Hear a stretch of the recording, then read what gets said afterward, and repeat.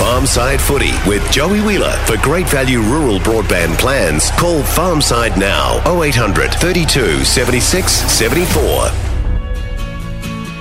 Our next guest on The Country would turn up at the opening of an envelope. Yeah, he's got his nose in the trough when it comes to junkets. I don't mean that because Joe Wheeler, to be fair, you'd probably sooner be at home with the wife and the kids, but you got to spend the weekend in Melbourne for the Super Rugby gathering there. Is this a first?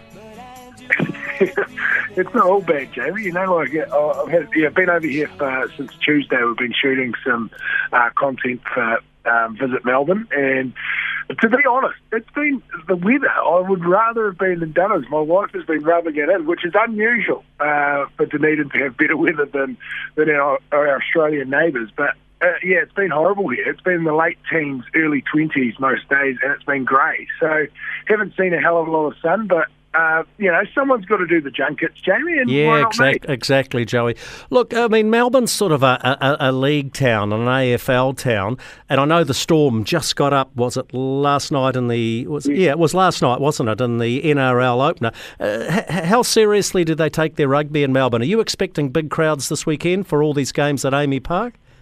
Oh, look, if you said to one of the locals, are you going to the footy this weekend, they'd think you're talking about the AFL. And then if you said to them, no, I'm talking about the rugby, they would think you're talking about the rugby league. So, yeah, you're very much correct in what you're saying, that it's an AFL and a league city. But from what the promoters have been telling us, the ticket sales are pretty good, so they're expecting a reasonable crowd. But concept, like, I think it's a great idea, and I'd love to see a similar sort of super round in New Zealand, because I think the uptake would be a lot greater than maybe, a pretty heavy AFL / rugby league city hosting it. So it'd be cool if it was in like an Auckland, but yeah, great concept, and there is a little bit of buzz around it.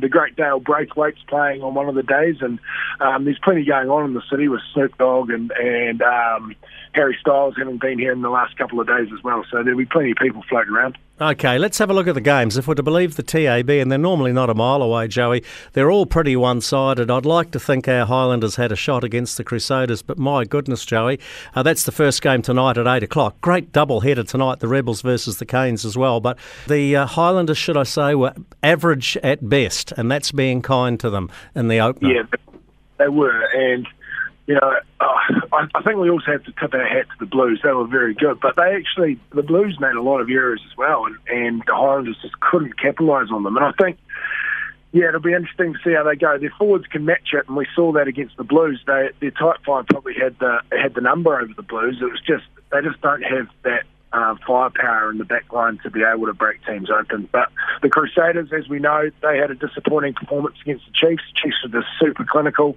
and super ruthless, and the Crusaders were uncharacteristically not. So you can imagine they'll be expecting a backlash, but this game, the battle of the South Island teams, always gets the best out of the Highlanders. So I think it'll hopefully for Highlanders fans be a little bit tighter than what it was last week. Well, you can get $7 head-to-head at the TAB. You'll get better for unders. You'd be a brave punter. Look, the Hurricanes will beat the Rebels. That game's at 10:10 tonight, double header. The Chiefs were most impressive. And Joey, I'm going to pat myself on the back here and give myself a bit of credit for saying Damien McKenzie is our first 5'8", our number 10 for 2024. He played like it, didn't he? Oh, he was magnificent, mate. And we discussed it on the show last week. The challenge for Damien and always the criticism around Damien is game control and his kicking game. But he just had it on a string in Christchurch, and he led that team and put them in the right areas and drove them with a brilliant skill set. We always know he's got a magnificent running game, but it was his kicking game that set them apart. He put the Chiefs in the right areas of the field. He kept turning that big Crusaders pack around, and he was magnificent, and a couple of lovely silky touches, a 50-22, and yeah, he looked to be in some of his best form, and you won't be too far off, Jamie, especially with obviously Richie Mwanga and Bowden Barrett leaving. Damien McKenzie is putting himself right back in that frame to be, well, firstly in that mix for the World Cup as the third 10 and fullback, but also going forward with those two guys leaving, being the first choice in the following year, which is what we need, because losing a ton of experience, we need a guy like him to step up and own it. And and grab it with two hands. Sorry, Joe. We're running out of time. I need to wrap this. Look, he's definitely in your World Cup squad. You've got to take him. He's such a great all-rounder.